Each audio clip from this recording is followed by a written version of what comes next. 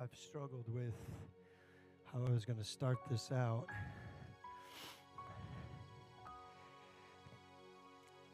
But I do feel I need to share it. And I just pray you buckle your seatbelts and you don't turn me off here in the first 5 minutes, because I got a word from God that I want to share with you. But I got another word too. This doesn't really fit in my sermon. It kind of does, but I couldn't really fit it in. I guess I'll just go. You know, this time of year is a interesting time of year. And me personally, I do not like it much at all. I don't like driving down the road, seeing ghosts and witches and skeletons and death and junk everywhere. And every time I walk in this store, I'm confronted by it.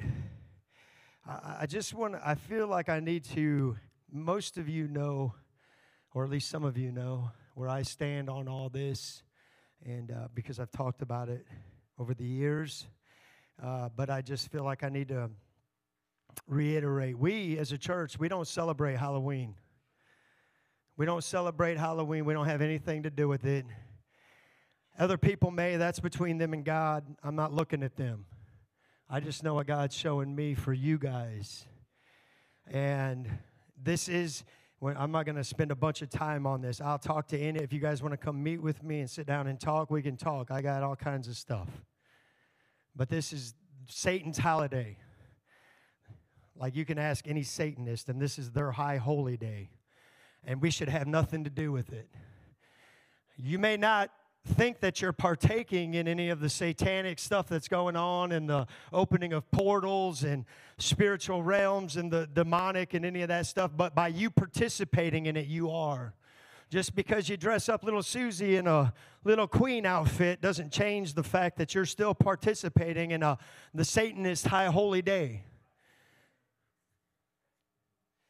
And if you want to, we're not going to call it a trunk or treat. Make it seem like it's okay. We just don't have nothing to do with it. I tell you, I implore you. I don't know what you understand about all this, but, you know, I think it was Anton LaVey he wrote the Satanic Bible. He said, we're glad that you Christians dress up your kiddos and participate in our celebrations once a year. Talking about Halloween. That's the guy who wrote the Satanic Bible said that. And it goes way deeper than that. There's things that happen in this time of year that it's just evil. Literally, you're opening up portals and stuff. Like, I'm not taking any candy with witches and goblins and skeletons and stuff into my house. I'm not going to save $3 on some Reese's cups on November 1st and think that it's okay now to bring this stuff into my house because I saved $3 on a bag of Reese's. Come on, somebody. God, these things are abominations to God. Witchcraft, sorcery, necromancy, all that stuff. This whole holiday is about fear and death and witches and warlocks and all this jazz, amen, that goes against what God finds. It's not lovely. It's not pure. It's not true. Amen. And so we shouldn't have anything to do with it. And I'm just telling you that. And you need to be really careful what you're allowing in your home and you're allowing your children to be part of. Because you don't know what might happen. You don't know. There's a reason God talks about all that stuff so much in the Old Testament. You don't do these things. You don't be part of that. That's what the world does. We're not to have any appearance of evil. We're not to set any wicked thing before our eyes. God has nothing to do with this holiday. Nothing. And so I just want to remind you, neither do we. Neither do we. If you need clarification on some of that, you need more understanding, get a hold of me. We'll sit down and talk. I'd love to talk to you about it. No, none of that candy either. See, that's what the devil's done. He's turned this day and he's made it acceptable. And now you got even Christians that are okay with partaking in this, and he's made it, it's the deception. It's like he looked at Eve and he said, did God truly say? Did God truly say you can't eat of everything in the garden? And he got her thinking, well, maybe it's going to be all right. She was deceived. Adam sinned. Adam disobeyed. He knew. God gave him the direct commandment. He knew, and he still ate the fruit. Now you know. And if you eat the fruit, you're going to be in sin. There's nothing that you could ever bring to me to make me think that God is okay with us participating in any of this stuff. I could go into all the other holidays too if you'd like. No, I'm just kidding. I'm not going to go there. Those ones are a little more. This one is so blatant. Like, why would we, it's kind of weird. This ain't in my stuff here, but it's like if this is the line God draws, why do we want to get right here? Or why do we want to go right here? Why do we want to see how close we can get to? I don't want to get close to the line. I don't want to get over there. This world's not my home. Oh, well, that's the night little Susie and Jimmy, they go out and they play, and you're just taking away all their fun. What do you do the other 364 days out of the year? My God, come on. So hopefully I didn't lose all of you, because I do have a word from the Lord that goes beyond that.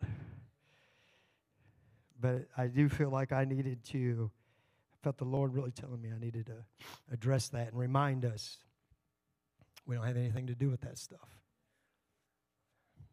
Amen? Amen. Yesterday we had a men's breakfast at Apostolic Temple in South Bend, and I'm going to actually share most of the same sermon that I shared with them. But there's a gentleman by the name of Bobby Wade. He's a prophet of God. Met him. Oh, when did I meet him? Last General Conference. Got connected with him. Started talking with him and speaking with him and stuff. And he was from right up here in Michigan. He grew up here. Now he lives in Texas.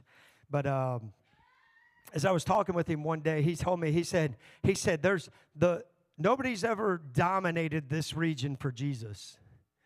The spiritual strongholds of the enemy have never been broken. And I was like, okay. And he's like, you guys are going to break it. Amen. Now he told me that, and I was like, ooh. Because like, what does that look like? What does that even mean? What's that entail? But I was like, okay, I'm going to agree with you. I'm going to receive that in Jesus' name. I don't have to know what it's all going to look like. I'm just walking after it. Amen. And I believe that's what God wants for us.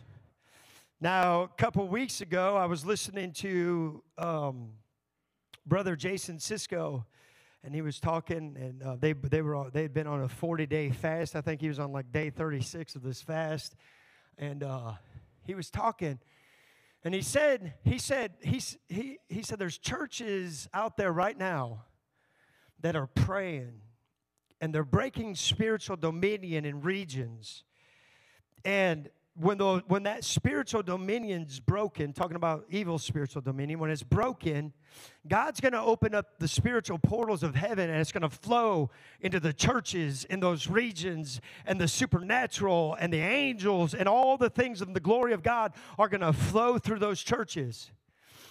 And as I was listening to that, God spoke to me. He said, that's what Brother Pastor McInnes and his church is doing right now. And I was like, okay. So I got a hold of him. And I said, hey, man, God told me something. Because these guys, they pray and they fast. and they pray and they fast, and it's what they do. He told me when I first started connecting with Brother McKinnis about a year and a half ago or so, he said, we've been praying and fasting for you, for me. And he started telling me all this stuff, and I was just like, oh, man, okay, God, okay, thank you, you know. And it was just good to know that he was praying and fasting for us. This church is praying and fasting for us and what God has in store. And so I believe that God, just like he told me, God, through them, it's not just them, it's all of us, but through them and what they're doing specifically, God is breaking the spiritual dominion that's held this region since who knows when, amen? And he's breaking it down. And when it's all finally fully done and broken, God's going to release things into our churches. Not our church, every church in this region. The things of the Spirit are going to flow freely into us and from us. And it's not going to affect just us, and it's not going to affect just our cities, but it's going to affect our region and our state and our nation and the world. Amen. And I believe that's why God, I feel like he's been moving us here lately, into the deep. Into the deep. He spoke to me the word consecration probably a month and a half ago, and it's just been in my mind so much that we've got to be consecrated unto God. We've got to be set apart, holy, and completely for him. And I was thinking the other day, or I was praying, and I felt the Lord, there's a story or a setting of scripture in Ezekiel. And Ezekiel's with the angel, and the angel's they're standing out, they're measuring all this stuff, and they're standing outside the temple, and there's all this water that's flowing from underneath the temple, and it's coming out of the temple, and it's flowing, and it as it goes, it grows, and it grows, and it grows, and it creates a river, and wherever that water goes, whether it's desert, wherever, life springs up. It's flowing out of the altar, from underneath from the presence and the glory of God. And the angel's step into the water. And he steps out, and it's up to his ankles. And then it says go a little deeper, and it's up to his thighs, I think. And then it's go out, and it's up to his chest. And then it's step out into water to swim in. And, I think what God is trying to tell us is he's going to remove our comfort and our reliance on this earth and on natural things. I grew up in Texas, and we spent all kinds of time tubing down rivers and jumping off cliffs and all this stuff. It's not like here. The Elkhart River's nasty. You want to go swim in that? You go swim in that. This water was clean. It was clean. It was just all these rain runoffs and stuff. But you'd get out there, and you could get into water and the current. You'd feel the current coming, and it'd start to kind of take your balance, right? Your security away. And the deeper you get, the more that current wants to mess with you, the harder it is for you to keep going. You have to be real intentional about your steps then. You can't just walk along any old way. You can even be in water up to your chest, pick your feet up, and the current will start taking you. But as you're going along, if you want, you can plant your feet back down and stand up. And you can get your balance back and your security and your comfort.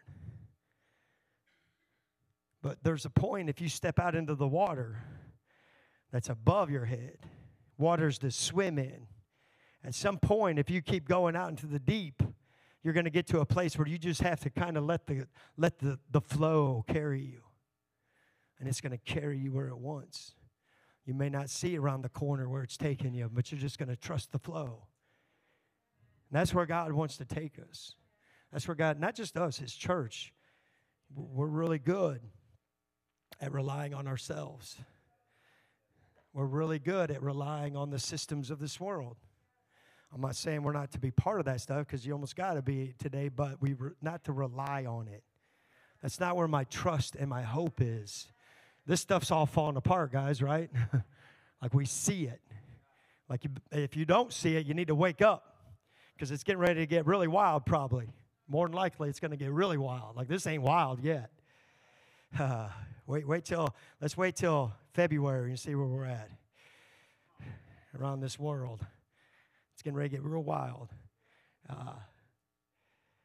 And in that, God's going to be I got you, though. if I stay under his wings, I'm going to be okay. I'm going to be all right. He's going to carry me through it.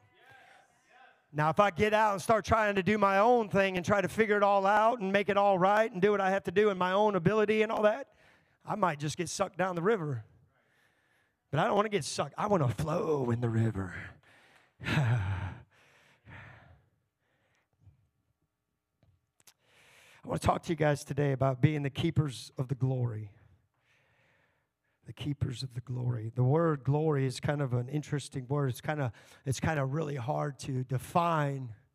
When I think of the word glory, there's a couple settings of Scripture that really hit me. One is when the first temple was completed, and Solomon goes out and he sacrifices all these animals to God and all this stuff. And the glory, it says the glory of the Lord came down like a cloud. And it was so strong that the people couldn't even minister to one another. Because in the glory, the wonder and the weight and the awesomeness of God will weigh down on you.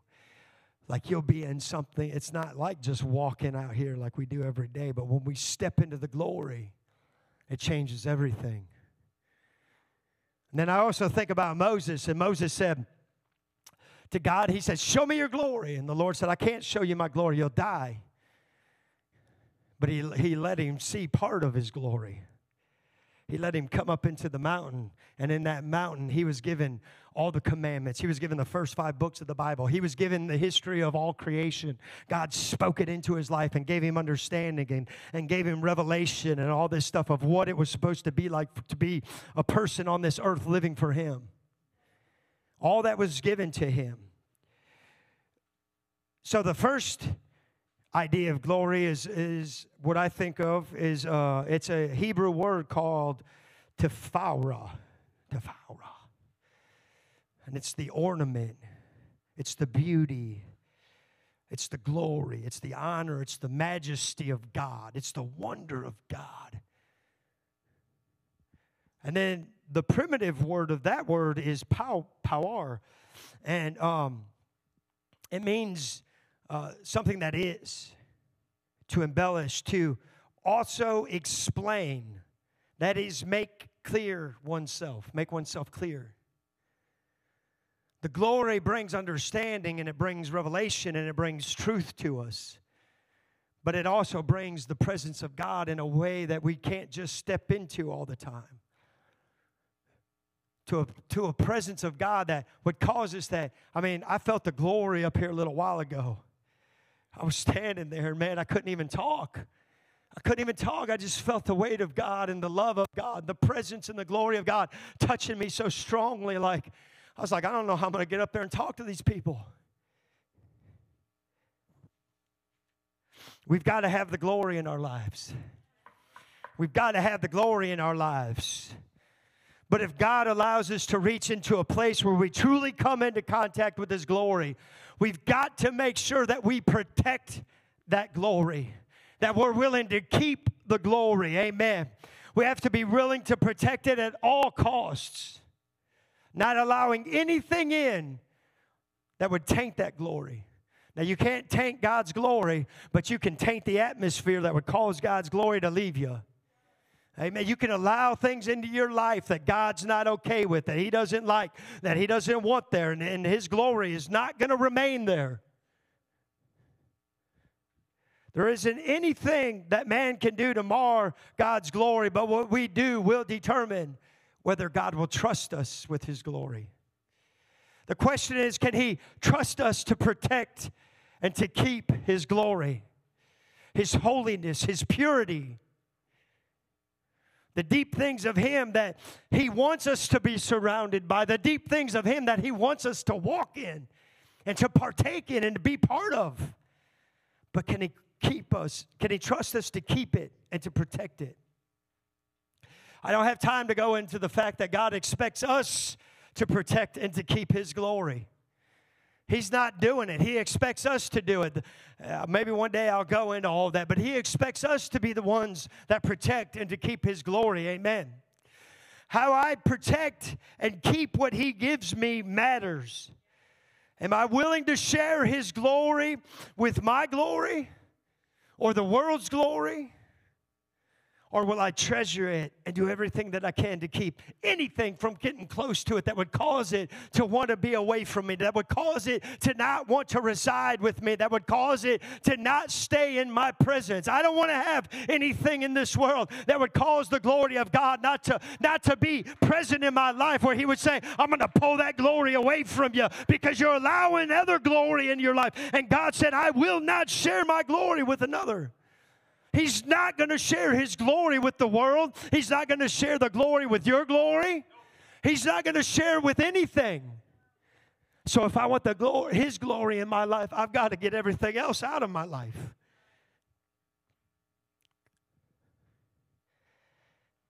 Can he trust us to keep and to protect his glory? Or are we willing to allow things in that taint it? Because if we're willing to keep his glory and reverence his glory, there's no end to what he will do in and through us.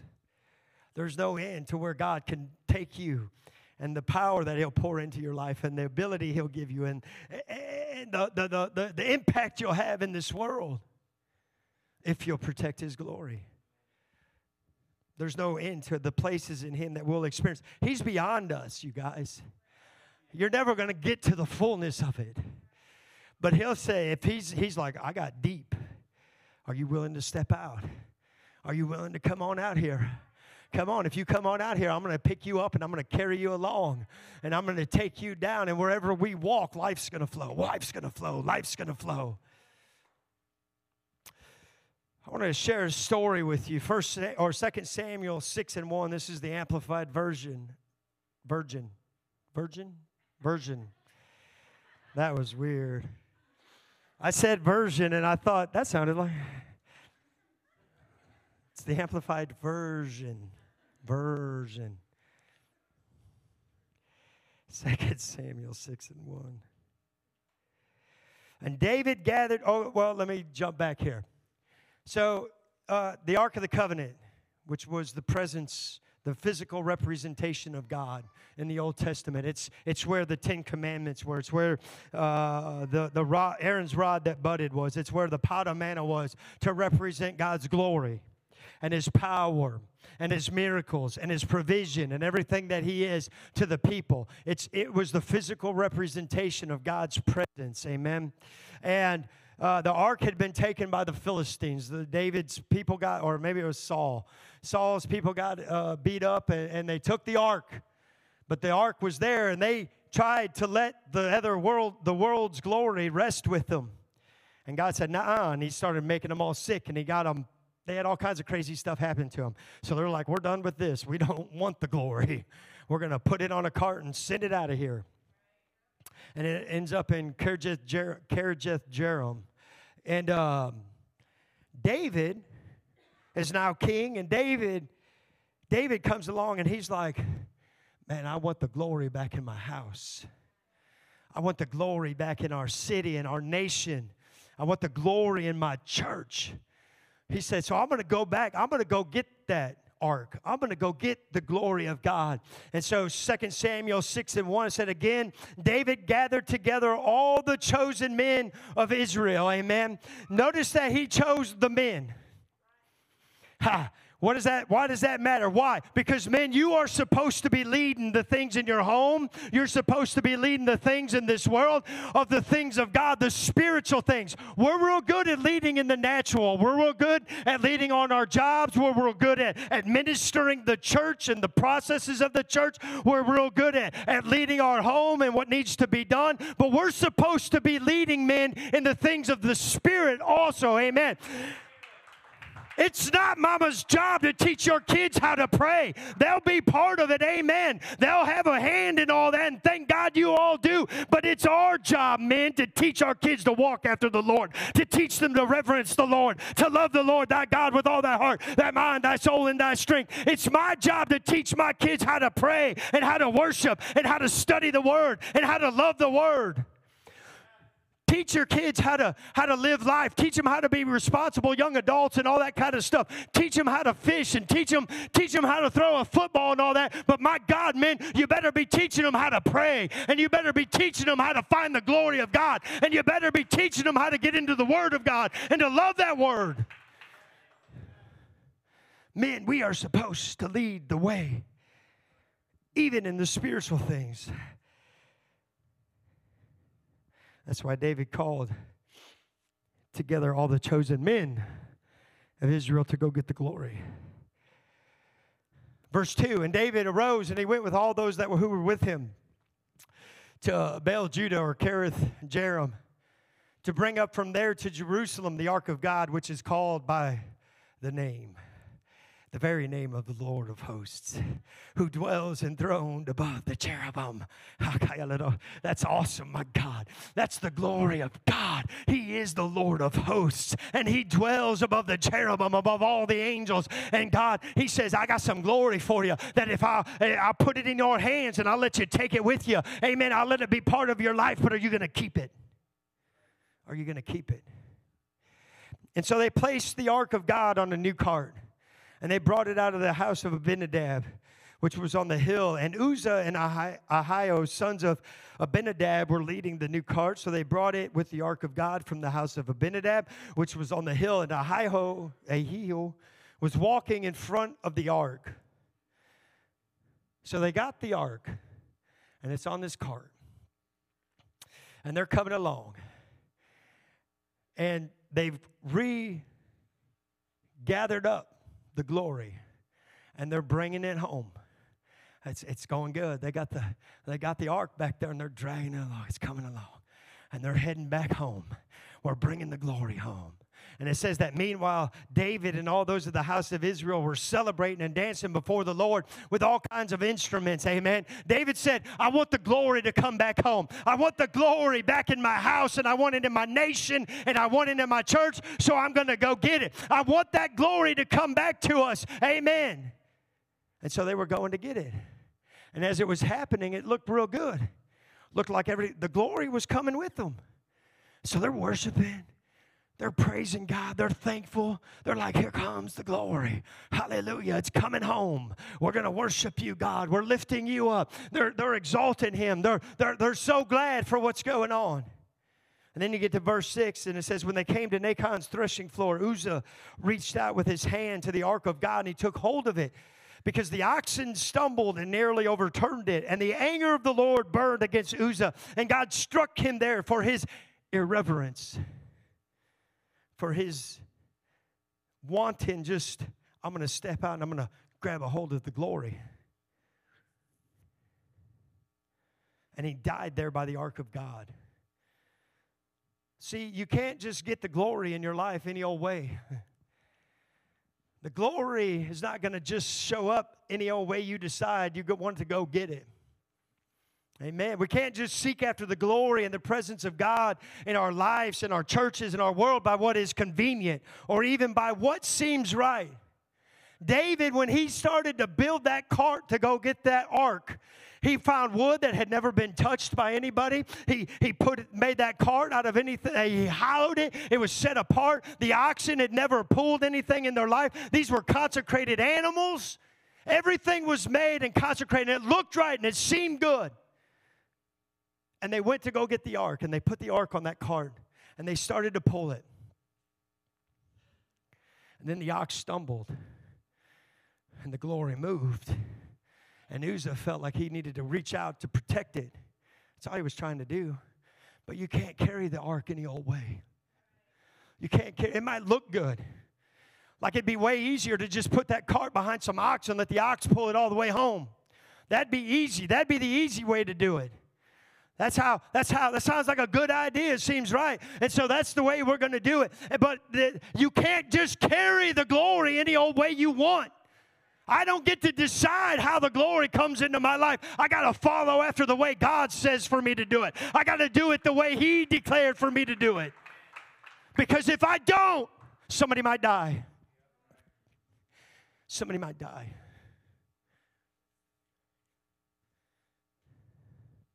God will not allow his glory to be handled in just any old form or fashion that we see fit.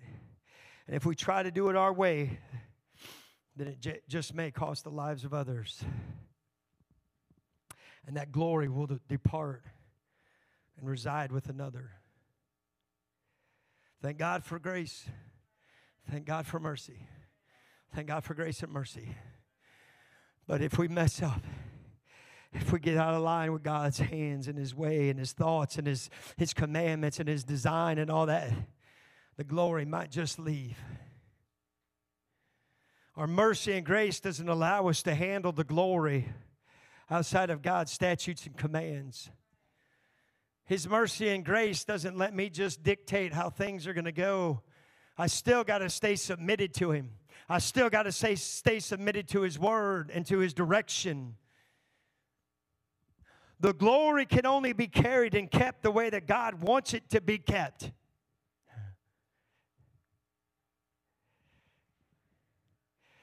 Verse 8, David became angry and grieved and offended because of the Lord's outburst against Uzzah. He wasn't mad at God. He was mad at the situation. He was mad at what happened because he realized something was off. For some reason, God struck him dead. Something was off. And that place has been called Perez Uzzah to this day. So David was afraid of the Lord that day, and he said, how can the ark of the Lord come to me? In this day and age, you guys, we need to get a fear of the Lord in our lives. We need to have a fear of the Lord in our lives. I'm not talking like you're always trembling at God, but I need to understand that He is the God that holds my whole being, amen. And He keeps life in me, amen. It's by His will that I move about and have my being. And if any moment God says, well, it's your appointed time, it's my appointed time. And then I step into judgment. I don't want to go into judgment carrying the glory my own way. I don't want to be doing it my way. I want to do it His way. I want to be submitted to Him. I want to be under Him. He's my head. He's my God. He's my God. I'm not my God. He is. I want to be submitted to Him. We need the fear of the Lord back in our lives. But David asks a powerful question. How can the glory come near to me? How am I supposed to get the glory into my life and my church and my nation and the world? See, David just assumed that it would be good to do it that way. He said, I'm going to make some carts, and I'm going to set these carts apart. And I'm going to set apart oxen. Everything's going to be set apart. They're not going to do anything else in their life or their creation except to carry the glory home. Sounds like a good idea. But after this happens, he goes home, and he asks the question, how can I get the glory home? How can I get the glory home? And he goes to the priest, and he goes back, and he starts looking, and he starts understanding that he was handling the glory the wrong way. Because you can't handle the glory just any old way. I can only handle the glory the way that He says for me to handle the glory. But it says David was unwilling to move the ark of the Lord into the city of David with him. Instead, he took it aside into the house of Obed-Edom the Gittite. It says he was unwilling. He said, I can't. I realized this stuff is not right. Something was off.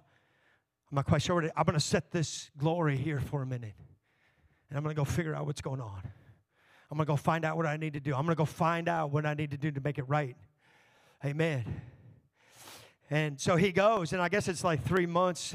And verse 11, it says, so the ark of the Lord remained in the house of Obed-Edom the Gittite for 3 months. And the Lord blessed Obed-Edom and all his household and family. And now King David was told, the Lord has blessed the house of Obed-Edom and all that belongs to him. Why? Because the ark of God is there. Because where the glory is, the blessings of God flow. Where the glory is, the power and the anointing and the wonder of God is there. And it's going to not just touch your house, but it touched his whole family. And as they were watching, people were like, man, Obed-Edom, his household's being blessed. God's touching their life. God's doing a work in their life. Why? Because the glory was there. And they were like, we see that the glory is blessing them. And David's like, I got to get the glory. Look, when you let the glory rest in your house, it's not just going to bless you. It's not just going to bless your family. It's not going to even just bless this church, but there's going to be kings and there's going to be people in this world that look and they see the glory in your life and they see what God is doing, and it's going to draw them to you. And because not you, it's the glory of God that's in your life, and they'll see what God's doing, and it's going to draw them to them, and then they're going to receive the glory, and it's going to touch their lives, and it's going to flow from them, and others are going to see their life, and it's going to spread. It's going to spread. It's going to spread. But I got to have it. We got to have the glory, and we've got to protect it. The people are going to see it when it's there, and they're going to recognize it. If you've kept the glory, that same glory that has kept you is going to touch their lives. It says, so David went and he brought up the ark of God from the house of Obed-Edom into the city of David with rejoicing and gladness. And when those who were carrying the ark of the Lord, first time he's like, I'm going to just put it on some ox. Ox are big and strong. They can handle this. They'll pull this thing right down the road. It won't be anything. I'll let them pull it. I'll let them handle it. But that's not the way God ever intended for the glory to be carried. We're supposed to put poles in that glory. We're supposed to set it on our shoulders. We're supposed to carry it with us. We're supposed to walk with it. We're supposed to make sure that we're the ones that make it, that if the ground gets a little bit crazy, we're going to sustain that glory. We're going to keep it, and we're going to hold it. It was never meant to be pulled by anything else. It was meant to be carried by the priests.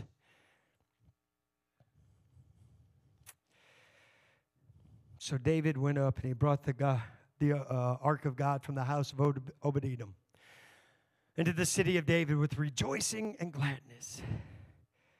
Amen. And when those who were carrying the ark of the Lord by its poles had gone 6 paces, he sacrificed an ox and a fatling.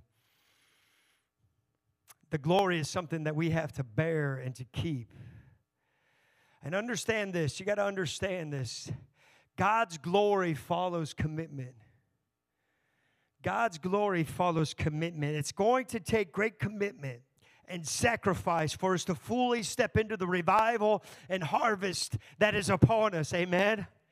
Not the one that's coming, but the one that's here, that God's leading us into right now. Amen. But it's going to take commitment, and it's going to take sacrifice by the people to step into that harvest fully. God's glory follows commitment. It's going to take much of our time and our resources to fully step into the glory that God wants us to walk and to live in every day. But God's glory follows that commitment and sacrifice. The march from Obed-Edom's house was 3.5 miles. 3.5 miles. It's not that far. Some of you guys walk that every day. Some of you walk way more than that. Some of you run that for fun. It's 3.5 miles, man. Like, that's nothing. That's not that far, right? But yet this walk of 3.5 miles was no stroll in the park, because they were going to carry the glory. And it was going to take some commitment, and it was going to take some sacrifice. They stopped every 6 steps and made another round of sacrifices and began to give God worship. What we did in here this morning, they stopped every 6 steps and did it. Glory, glory, glory, glory, glory, glory. I'm going to sacrifice and I'm going to worship you. I'm going to sacrifice and I'm going to worship you every 6 steps. 3.5 miles is about 7,000 steps for the average man. So if David stopped every 6 paces, they stopped over 1,600 times.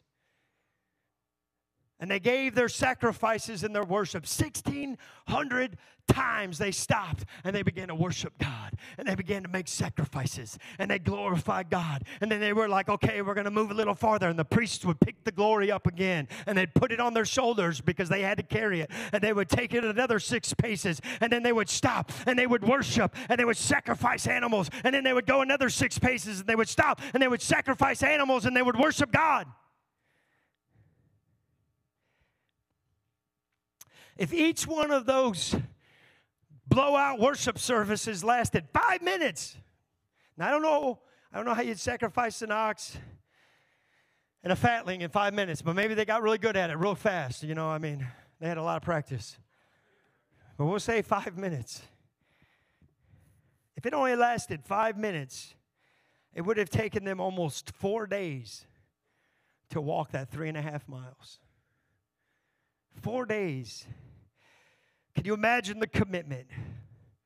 Can you imagine the sacrifice required to march from Obed-Edom's house to Jerusalem? Those oxes and fatlings was everything to them.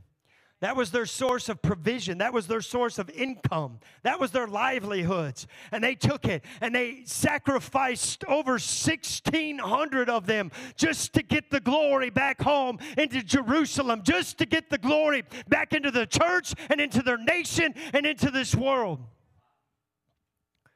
1,600 times. It's going to take great commitment and sacrifice to release all that God has for us. But David understood that kind of commitment was going to bring the glory to my house. It's worth it. It's worth it. Whatever I got to do, it's worth it. I want the glory in my house. I want the glory in my church. I want the glory in this city. I want the glory in this world. Amen. I want, God, whatever I got to do, Lord, you just tell me. I'm going to sacrifice it. I'm committed, God. I'm committed. Whatever I got to do, I'm going to do it, Lord. And that kind of commitment is going to bring the glory to the church. It's going to bring the glory. If you're willing to make the sacrifice, if you're willing to do the commitment, the glory will come into your life, and it will rest with you, and it will bless you. Because the glory follows our commitment and sacrifices. Your godly commitments will bring the glory of God into your midst. Don't let your commitments to God slip in this day and hour. Don't compromise your commitments to God. Don't take the Word of God and begin to play around with it and say, well, we don't have to really do all that. Do I have to do all that? Is holiness necessary? Is living this life this way necessary? Is separation from the world really mean separation from the world? Or can I get up on the line a little bit? Can I just, here's the line, okay, God, I'm just going to step on the line. I'm going to step right across it. It'll be all right. The glory's not coming with you. The glory's not going to be there.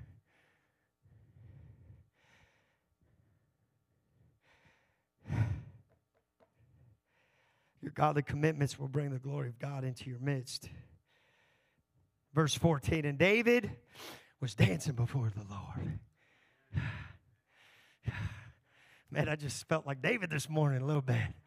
Felt the David spirit on me, man. I just wanted to dance, amen, with great enthusiasm. I don't think I was doing it great enthusiasm. I probably hurt something. Maybe great enthusiasm for me. David was wearing a linen ephod. You know, when you got the glory,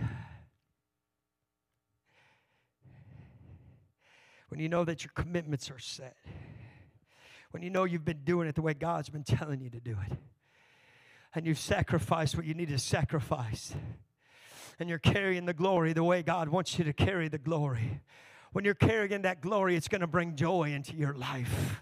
It's going to bring a sense of worship and glory, praise into your life, where you're going to walk around. You're not going to be all beat up and downtrodden. It's not God's will for you to be beat up and downtrodden. It's for God's will for you to walk in the joy of the Lord. Amen. For that is my strength. And when I'm in alignment with God, I have a good conscience with Him. And I know that my God is with me and that His glory is upon me. Amen. And I can walk with Him in purity, and I'm protecting His glory, and then I can lift Him up, and I can give Him joy. I can give Him my worship and praise.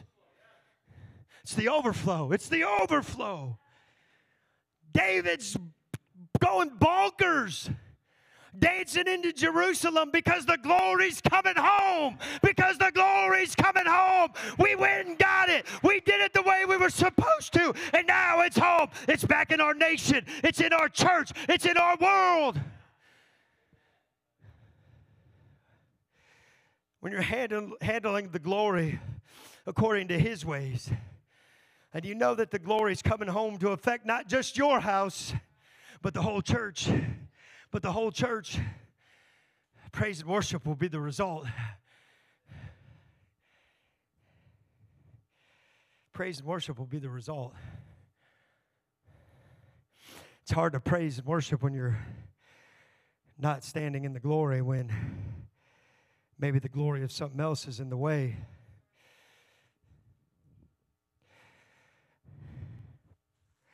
Verse 15.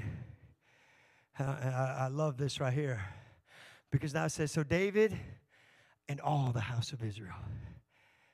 It was just the chosen men. It was the 30,000.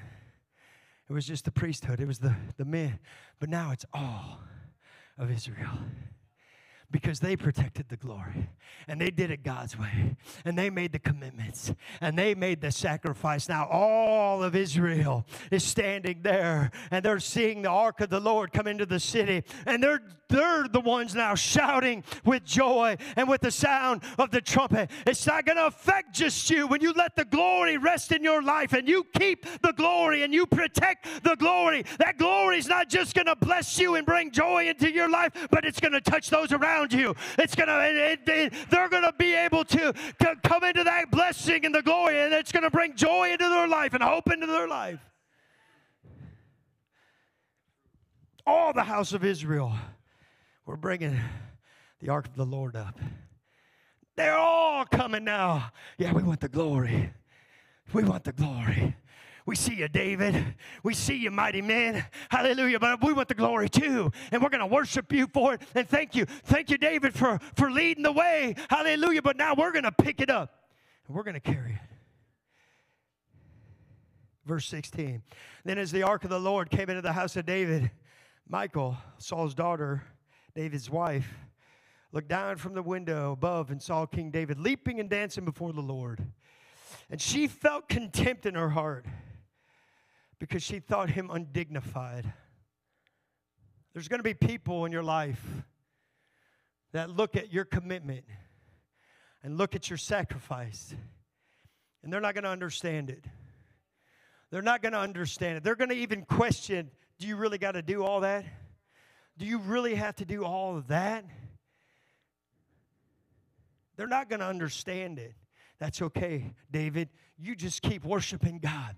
You just keep keeping the glory. We're going to love those people. We're going to live it before them. Amen. And we're going to let that glory shine. And hopefully one day that glory touches them and they say, okay, I see it now. Yeah, I'm willing to make that commitment. Yeah, I'm willing to make the sacrifices because I want the glory in my life too. But even if they don't ever come, you keep fighting. You keep protecting. You keep the glory. You protect it. You're the keeper of the glory. They may not understand. Hallelujah. But just because others don't understand and even ridicule you for your commitment to keep the glory, you stay committed. You stay committed. You keep giving. You keep sacrificing. You keep protecting. You keep leading. You keep protecting the glory that God has trusted you with. And not just your family's going to be blessed. Not just your family's going to be blessed, but your church is going to be blessed. And the city's going to be blessed. And this region's going to be blessed. This nation's going to be blessed. The world's going to be blessed. It's going to flow from you and from us. And it may not be you necessarily that goes out there, but God's going to bring people into our lives. And the glory's going to touch them, and it's going to get on them. And they're going to take it into the world. They might end up somewhere you'll never go, but that glory's going to go with them. And there's going to be people there that are then going to be touched because you protected the glory. That glory was able to be passed to them, and they protected the glory. And that glory's going to go to another. You got to protect the glory. You got to protect the glory.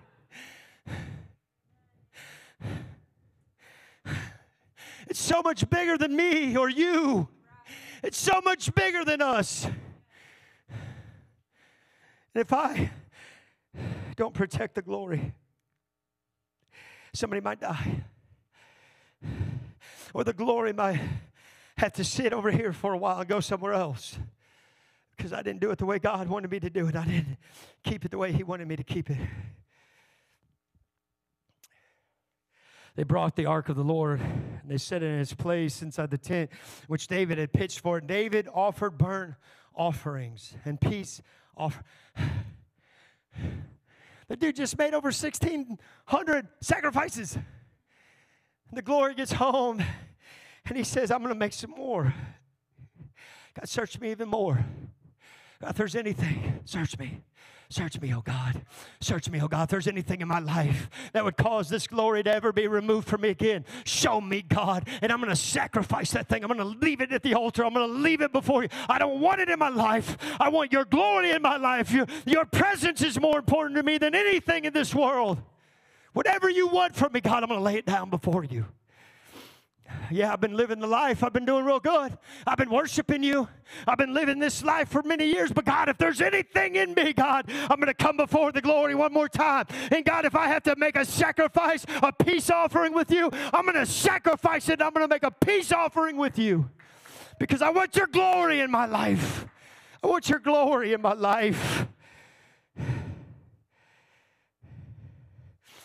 Verse 18 says, when David had finished offering the burnt offerings and the peace offerings, he blessed the people in the name of the Lord of the hosts of armies. And he distributed to all the people, the entire multitude of Israel. He brought the glory home. And by doing that, it blessed all of Israel. It's so much bigger than you and I. It's so much bigger than you and I.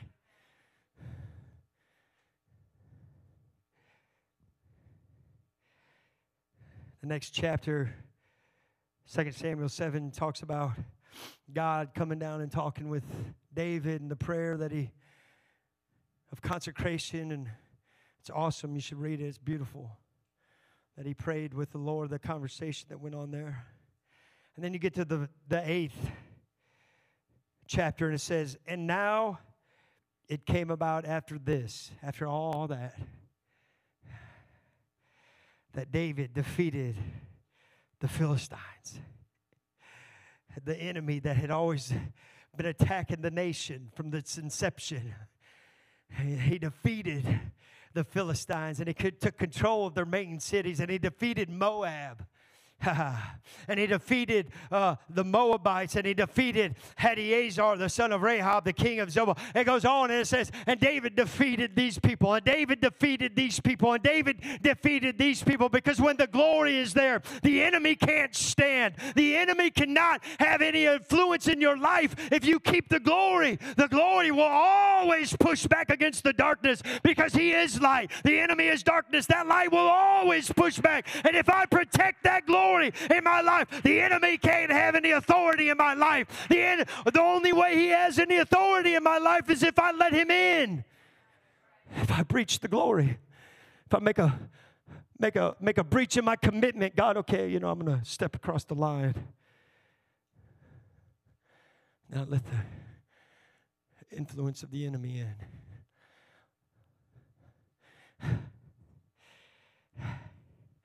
God's greater than every wile of that enemy.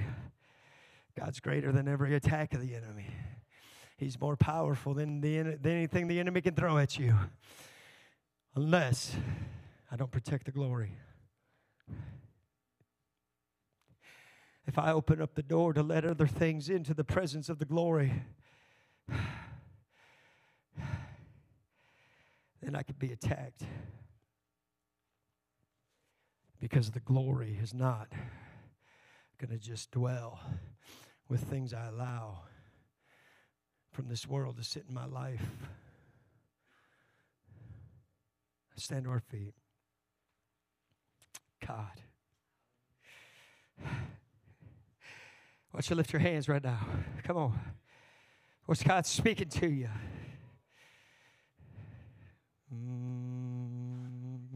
My God, my God, my God. My God, my God, my God, my God. God, I want the glory. God, I want the glory. God, I'm not satisfied, God, with God, just surface relationship with you. I want to go into the deep things of you, God. I want to rest in your glory, God. I want to move about and have my being in your glory, God. I don't know if there's anybody else in here that feels that way. Why don't you step out of your seats and come pray? I know we don't have a bunch of music blasting, so it makes it hard to pray. Jesus. Come on, why don't you forget about the people around you? What's God speaking to you right now? What's God saying, Lord? I want you to commit some things to me. Maybe you've removed some of that commitment, and God's saying, no, I want you to recommit. Maybe there's some things in your life that God's saying, I need you to sacrifice it. Hallelujah. Maybe you've been trying to carry the glory your own way, and God's saying, no, that's not how you carry my glory. You need to carry it like this. Maybe you need to reach over and pick it up the way He wants you to pick it up. Oh, God.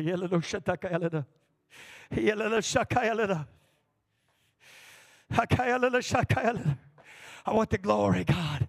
I want the glory in my life. I want the glory in my home. I want the glory in my church, God, because it's going to flow. It's going to flow. It's not just going to bless me. It's going to bless those around me. People are going to see it, and they're going to be drawn to you because they see your glory in our lives. They're going to see it. Amen. It's going to draw people to you.